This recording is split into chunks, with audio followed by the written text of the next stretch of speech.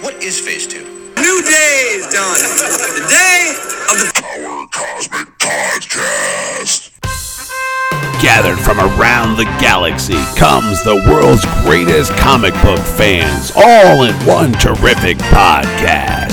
It's the Power Cosmic Podcast. With your host with the most, the man who puts on Terrificon, the world's greatest Comic-Con every August at the Mohegan Sun in Uncasville, Connecticut, Mitch Halleck.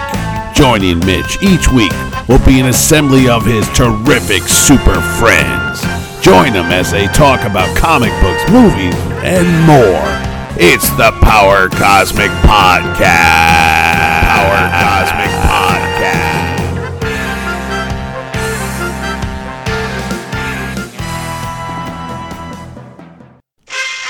It's back! Connecticut's terrific Comic-Con! Join us this August 9th to the 11th at the Mohegan Sun Expo Center in Uncasville, Connecticut, as we bring together the hottest names in the comic book industry. There'll be no wrestlers, no psychics, no crazy stuff you don't want to see at a Comic-Con. This is 100% pure Comic-Con action, and it's only at Terrificon. You'll see today's top talents like Tom King, Donny Cates, Ryan Stegman. Plus, Terrificon is the place where fans get to meet the legends that they love. You'll see Jim Steranko, Chris Claremont, J. Michael Straczynski, and making his final Comic-Con appearance, the one and only George Perez. Join us as we also celebrate Batman's 80th anniversary with a salute to his films. You'll see Billy D. Williams, Val Kilmer, Robert Wuhl, and so many more. Plus, you'll meet from Doctor Who and Torchwood, John Barrowman, John Wesley Shipp from The Flash, and the first Avenger himself, Reb Captain America Brown, will be there. Plus, the voiceover actors from the Animaniacs and Pinky and the Brain.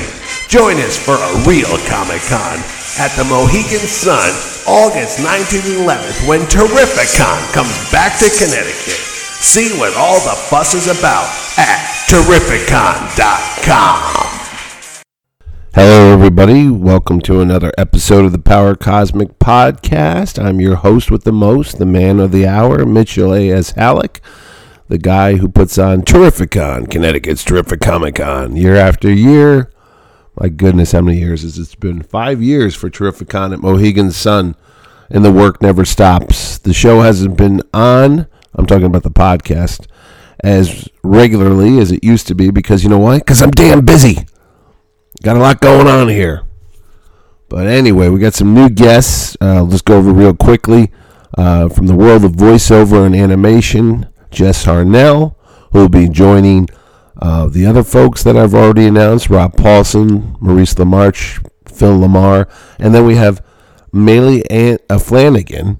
I was going to say Anderson, but Flanagan, who's also the voice of Naruto, and she's also on many TV shows, so when you see her and you hear her voice, you'll know exactly who she is. They'll be joining, of course, our live action movie actors, whatever you want to call them, Billy D. Williams, Val Kilmer, John Barrowman, John Wesley Shipp, Reb Brown, Robert Wuhl, and who else is up there? There's a bunch of people. And plus comic book. Jeez Louise. Have I been going nuts on the comic book guests this year? Liam Sharp was another one I just now. David Wachter, who does a lot of Godzilla work, which is appropriate since the Godzilla movie comes out next week. By the time you're listening to this, who else have I added? I've added all the inkers this week. Mark Farmer, Bob Almond, Bob McLeod. A lot of guys named Bob that do inking, but that'll be part of the show. Then we've got a couple surprises left up my sleeve. And then it's just counting down the days, man. It's almost like 2.5 months to go. It's getting here. And this one's going to be crazy. Let me tell you. God knows got enough comic book vendors and such. And we got George Perez. And oh, that's going to be a crazy one. But anyway, I'm sounding a little tired because I was up all night working on the website. But fearless listener, do not worry, because I have some energy-filled, power-packed episodes of the Power Cosmic coming at you in mere seconds, I'd say. I'm going to have Jerry Ordway talk about some stuff as we were driving around. Or I could put Steve Barker, Officer Friendly, in our recent travel through the world of comic books. I think I'm going to just skip the Ordway stuff today. And we'll go on the comic book hunt on the next episode of The Power Cosmic. I can't give you guys everything. If I give you everything all at once, you'll get spoiled. And then you won't know what the hell you want next because you've already had it all. So sit back, listen, as we talk about whatever Jerry and I talk about this time. I think we were coming back from pizza. Like we need more pizza, and that's what happened. So, I don't know, whatever. Smoke them if you got them. Don't smoke, actually. It's bad for your lungs. Kick back, take the shoes off. It's Memorial Day weekend. Have a nice cookout. Make some s'mores. Get some hot dogs. Do whatever it is. And just listen to The Power Cosmic. And if you've already heard this episode and you still have nothing to do this weekend, then no saying you can't go back and listen to it all over again. Again and again and again. And actually, there's some good episodes if you really look into the archives. There's some good ones. There are some funny ones, too. So, that's all I have for you. I will see you in 2 months. And keep listening to The Power Cosmic. Whenever I got something interesting to say, I'll do it.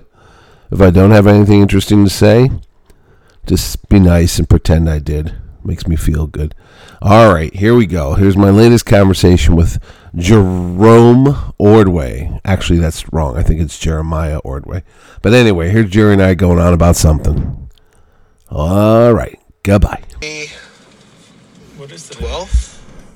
No, it's gotta be 13th? No, Mother's 14th? Day was... Is it that? Maybe. I'll say it's May 14th. Anyway...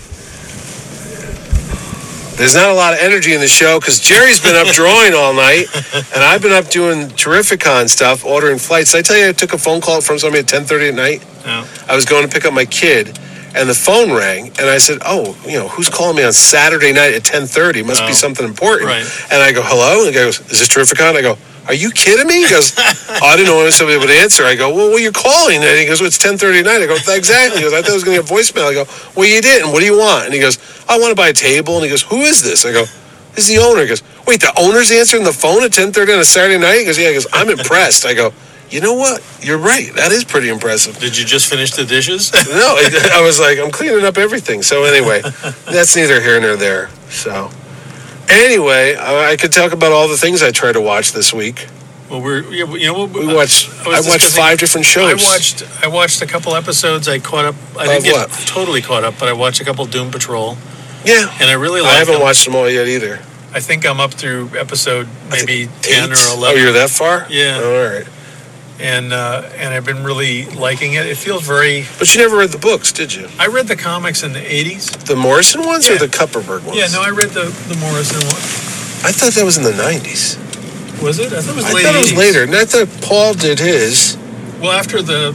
and then he killed everybody, and then Grant Morrison brought him up. And Morrison did it and kind of showed... Did you ever read the original Doom Patrol? I read those actually when they started doing... Yeah, when DC started doing those archive books. Oh, yeah? I would always get comps of the first ones. Yeah. And then actually, like everything, you get a ton of books. Yeah, and then they sort just go through them. Right, they go in boxes or on and a they shelf. sit on a shelf or a dining room table. At some point, I said, hey, I'm going to read these Doom Patrols for the heck of it. I'm just going to read them. So I did.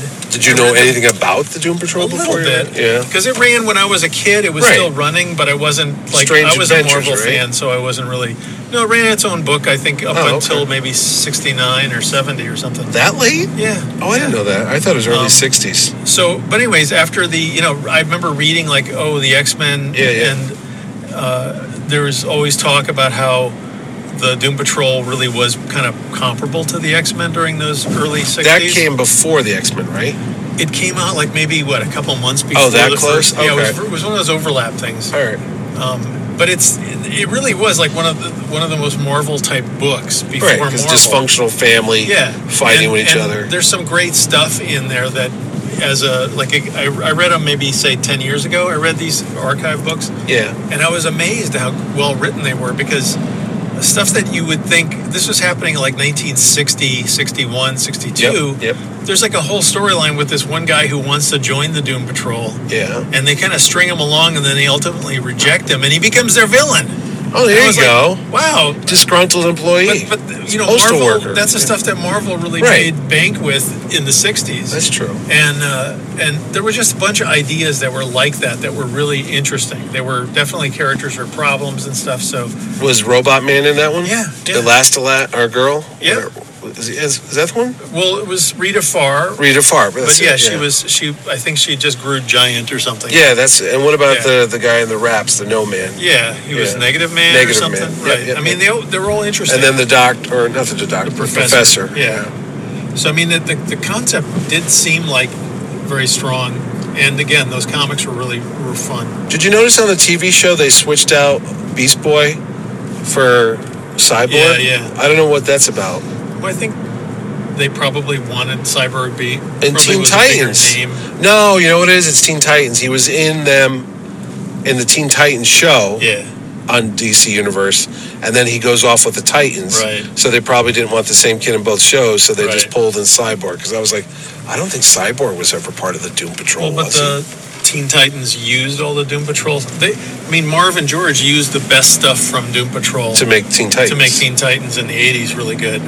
I mean, they It's used the conflict Brotherhood, stuff. They used the. Is that opposite why the Justice League? Mansoor Mala and the No, but I'm General or whatever, all those characters. Is that why Justice League doesn't work sometimes? Because there's none of that conflict?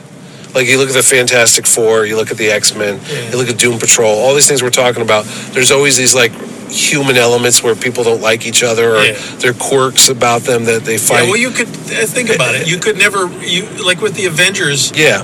when they were Thor and Iron Man and Captain America, Goody two shoes, you didn't yeah. get this. They were all strong on their own, Right. or established on their own, so you didn't feel like these were guys who were going to necessarily hang out in a Yeah, clubhouse. yeah. Whereas a Doom Patrol or X-Men or whatever, they're organically stuck a team together, or yeah. a family. Yeah. Same is true, like with the Justice League. The best, in a way, in recent years, to me, the best Justice League was still the Giffen, DeMatteis, Yeah, Maguire, because they were all messed up. because they took also second string characters Yep. like Martian Manhunter and even Captain Captain Atom. Marvel at that time. They took them and turned them into a family. Right. Whereas if it had been Wonder Woman, Superman, Yeah. Batman, they're like Gods. too big on their own. Yeah. You don't really imagine them having pizza together. No, know what I mean? no. Or Oreos or all that. So with the Justice League, the strength of how bad was the threat that they were facing, Yeah. how big was the villainy, whereas the other thing, they could do more Marvel type stories, which were little interpersonal stuff. Did you ever read the Legion of Superheroes? When probably in the 70s, Okay, when not the Keith Giffen run. when Grell was doing it, Yeah. and I did read it when in the 80s. Yeah. when that stuff, I think in the early 80s. It was more sci-fi though. More dark side. It was I didn't realize it until later. It was like when Giffen and I think Levitz were doing it. Yep, They were doing yep, more of yep. almost more of a Star Trek universe kind of feel. Yeah. I which can see made that. sense. You know what I mean? They turned it into almost like that type of Star Trek-y kind of book, which, to me, again, did feel organic. But the concepts were science fiction-y. I was never a big science fiction-y guy. No, I'm just trying to think of what other team books that I can think of that I liked that. Infinity Inc. No, I said that I liked. No. All-Star Squadron. Burn. All-Star Squadron I liked because that was more adventurous and that wasn't really more. That was more like the Invaders because it's Roy Thomas, Well, right? also- Both of them, but it wasn't like, oh, I hate you, I Yeah. love you, and Well, but both All-Star Squadron, again, the key to me is Roy did what he did with his The other historical stuff. He stuff. took the second string characters and he made you like them. yeah, That's what he did when he was on Avengers, is that he made characters out of Hawkeye and he made and Scarlet Witch and Pedro. Right, and Hercules even. Yeah. You know what I mean? He took these guys. Or Black Panther. Yeah, he took them and he made them interact in Mm-hmm. a way that the main guys wouldn't have interacted, which is what was kind of neat. And with like All-Star Squadron, all those characters that Roy picked for his team, Yeah. he had Hawkman, who was, Yeah, he loved a known Hawkman. That's one character. of Roy's favorites. Right, but Dr. Midnight wasn't necessarily a big character.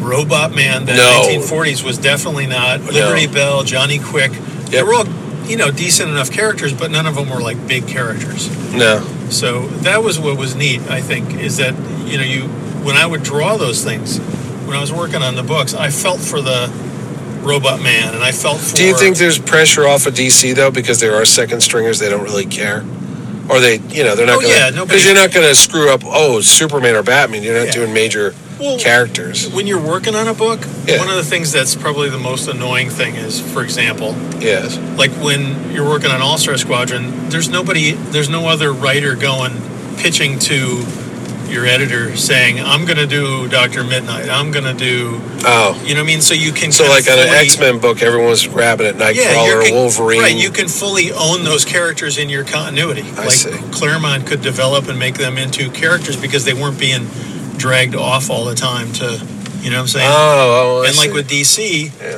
it's like when we were doing Superman, not to get back to these. No, but when we were doing Superman, there's DC a- was there's a happy to pattern. have us Yeah. because they thought we were doing good work. We weren't selling that great after Burn. It Right. wasn't like it was terrible. They saw something in us or in me to keep me on it. Right. But the good thing there too was that Superman as a character, there weren't like other creators going, "Oh, I want to do Superman." No, but is there So we like a didn't have status that- quo that they say you can't But- make him do this or Yeah, this? or after a this? certain point, when the characters started getting popular, then it's Yeah. like, oh, all these name creators were like, oh, I'm going to pitch a Superman thing. I'm going to pitch this, and then that kind of attacks your base of Right. what you've. It's like, wait, we've been working this stuff, and now we have to coexist with, like, the unauthorized biography of Lex Luthor. Yeah, I remember that. You know, which we really didn't have say in. Didn't that guy just die? Yeah, James Hudnall. I mean, James it was Hudnall. a good Yeah, book, yeah, but it yeah. was like, say you're developing a character for Yeah. several years, A and then one-off. somebody else comes in and says, "Here's his origin." Well, couldn't they just So write that? you- They didn't write that off as an Elseworld. Like, oh, No, just, at the time it was continuity. Yeah. Well, it was. If it was published, it was continuity back then. Oh, really? Yeah, I mean, if something made it into print, it was continuity in theory. Mm-hmm. So that was always an issue. So, but with you take a character like like we were talking about Robot Man. with Robot Man or Liberty Bell or Johnny Quick, Yeah. they really weren't that fully sketched out in the 40s because they didn't do that type of stuff with these characters then. So you could do Roy what you could want. he could make them individual, give them quirks and Yeah. you know, I mean, it's all shorthand because it's still a drawn image on a page with word balloons that are lettered. So No, I know. it's I know. still shorthand. So but adding a little character bit, and then my favorite bit to quote is really, you made Martian Manhunter interesting by having him like Oreos. Oreo cookies, yeah. Yeah, I mean that was huge. It's one little personal It's trait. a tiny thing. Yeah. But it takes that character one step away from being generic. Yeah. You know. Because that's what everyone remembers. That's what I remember. Like, oh, he's And the then, Oreo cookie guy. For the most part, 1940s characters We're all the same. up through the 60s, they were somewhat generic, Yeah. except Marvel tried to imbue them with a little bit of personality and some kind of quirk. Did you ever read the book Cavalier and Clay? Yes, That was the whole part of it. The escapist character. right. It's a fictional story about these guys from the 30s that start a character like Superman. Right. And it goes up the whole popularity, the radio serials, and then it goes into the whole seduction of the innocent, and they Right. lose their jobs, and there's all this stuff. But it's a very soap opera. But they do refer to real events and real characters. Now the superhero phase died out, and then they Right. all went to westerns or horror or Right. romance books or whatever they could sell. But that was one of the things, though. They talked about the things they did to the character Yeah. to evolve it. And first, the escapist was just like, fighting Nazis. Right, right. And then he goes and becomes like multicolored. You know how you ever see Right. the Batman had like Right. the different rainbow Batmans and then right. the spaceships and all that stuff. So all those stories, there was no personal character. When did they actually start coming in? You're going to go back to the 60s, to the Marvel thing? That's when it really started becoming Yeah. individuals instead of just Yeah. templates and cookie cutter characters where I they're think fighting so. bad guys. But DC did it as well. I mean, there's Well, which came examples- first, though? The DC copied I the think- Marvel, or Well, I think it wasn't as probably big. came up. I mean, comics reflected what was going on in the world. right? So in the 60s, you had beatniks, you Yeah. had poetry, you had stuff. Yeah. I mean, young people were kind of, Were the writers at Marvel Development. younger than the writers at DC at that time? no, but I think you knew your audience was younger. Yeah. So you you wrote to always your followed, audience. and you always followed. I don't know what that is. Was that your phone? No. You're always trying to follow like a trend. Yeah. You know, so if cowboys are big on TV, Well, then that's you do a lot popular, of you do that. cowboys because Yeah, you yeah. think, hey, they're popular on TV. Someone's going to buy a comic with a cowboy. All right. Spacemen are popular. We're going to do spacemen. But what happened in the 70s? Did it shift over then, or just got along the way somehow it got derailed? somebody realized that Yeah. kids were not just aging out of comics like in the whatever 5-year cycle that they used to be in. I thought it was 7.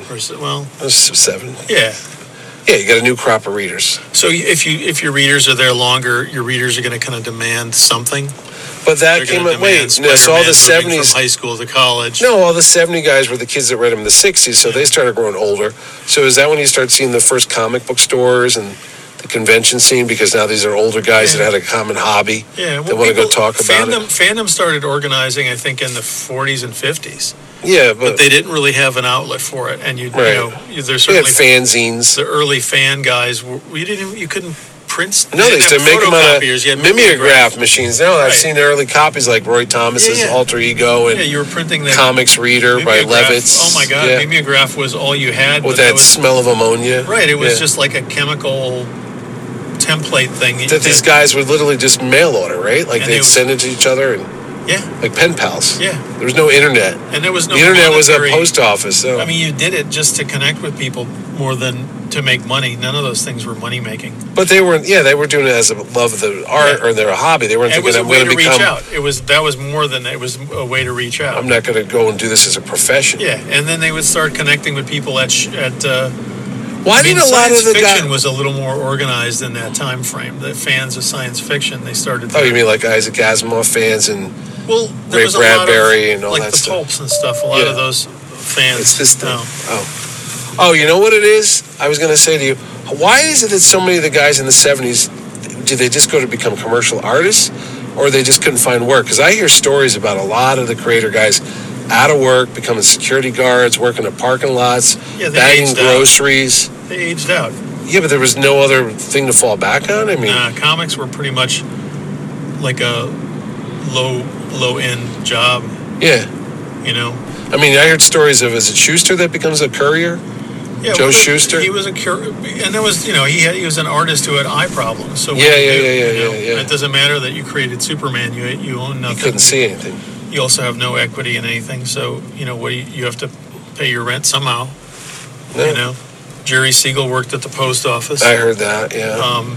Reed Crandall was a night guard, What happened to, didn't Bill Finger die at Pauper's grave? possibly. I mean, it was tough. No, I think again, that, I don't think I think that's what it if is. I you think he's look at buried in it- Potter's Field. I mean, if you and this, I don't mean this in a bad way, but No. if you look at the emergence of the young talent in the '70s, Yeah. that came at the expense of the older talent that was. Oh, no they longer threw them given all out? jobs. Yeah. DC had. I mean, Murphy Anderson, all those guys got pink slipped. Murphy was smart, and what Murphy did, which I think is really brilliant, was he took and he started creating. He created like a company that did color separations. Oh, did he? Yeah. So Oh, Murphy, I didn't know that. Murphy also had an excuse to come in the office to deliver work. Oh. He also had commercial clients beyond comic books that he did that for. So, I mean, you had to adapt and survive. Well, how come some guys survived? Like Gil Kane managed to make it through. Well, Gil Kane also... Cover guy. I mean, it's like Gil always he was probably able to sell himself for one thing. Right. Gil was good. There's an aspect of that's important, is that somebody can, like, hey, I want He to got work along with with Gil people. Kane. He wasn't Yeah. a jerk. Yeah. Yeah, but their talent was still recognized. They were above, say, maybe 10 other guys. I mean, yeah. They could do the same thing. Yeah. So I mean, it's always a competition, right? So Kirby was always creating stuff Yep. like crazy because he knew that was how he's going to survive. Treading water. He Yeah. was always going to come up with new stuff so that he wasn't resting on his laurels. Because I always wonder what happened to that old guard.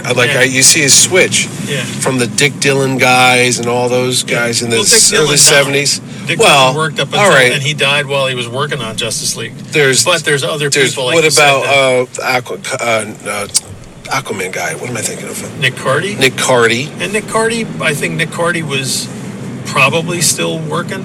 Yeah. I mean, not everybody was destitute.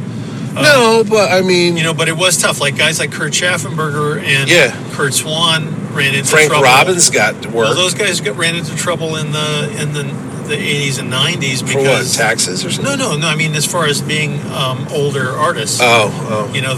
they weren't hot, fresh, new. I remember that article by Herb Trimpe about how he couldn't get work anymore, and it was like, really? Yeah, it's brutal. It was, yeah. I mean, he had a family to feed, and he was like trying to work down the street at Sears or something just to Well, get. I can't speak for him exactly, but I remember reading at the time, he was cut loose in the 90s, Yeah. around the time Marvel was going into bankruptcy after they'd been Oh, okay. they were horribly mismanaged by New Line Cinema. Basically, kind of, the people who owned Marvel kept sucking them dry. Yeah. So Marvel guys, including Herb, had like a grandfathered in deal where they got health benefits, they got contracts with insurance, and even like I don't know if they had vacation time, but they definitely had like money that they Some could type put of into benefit, pension yeah. thing. So they were kind of taken care of. And then it just dried up overnight? That just kind of like, hey, why are we doing this? Oh, So wow. it's at the whim of whoever your owners are, that there's nothing in writing saying these guys are supposed to get this, therefore it can go away. Well, I'm looking now. Marvel just announced last Friday. Did you see the Marvel 1000 to celebrate the 80th anniversary? And they've got I think it's over 80 different But they got artists people and doing writers. a single page. Each person's doing a single page. It's just crazy though. Yeah. I know it's not a whole book, but I saw names like Roy Thomas is Yeah. working on it, and then who's some of the older artists? Jerry Ordway. No, Yeah, nobody. you're not on that one. Well, you're But not. no, but I'm saying, you're not thought of as a Marvel guy Yeah. off the top of your head. You're. But it again though, like every time there's a new wave of artists. yeah. In Somebody's the old got to days, go. Yeah. I mean, the thing is that the companies got young at a certain point. Yeah. When I started at DC in You were the young guy on the 1980, block. Well, I was the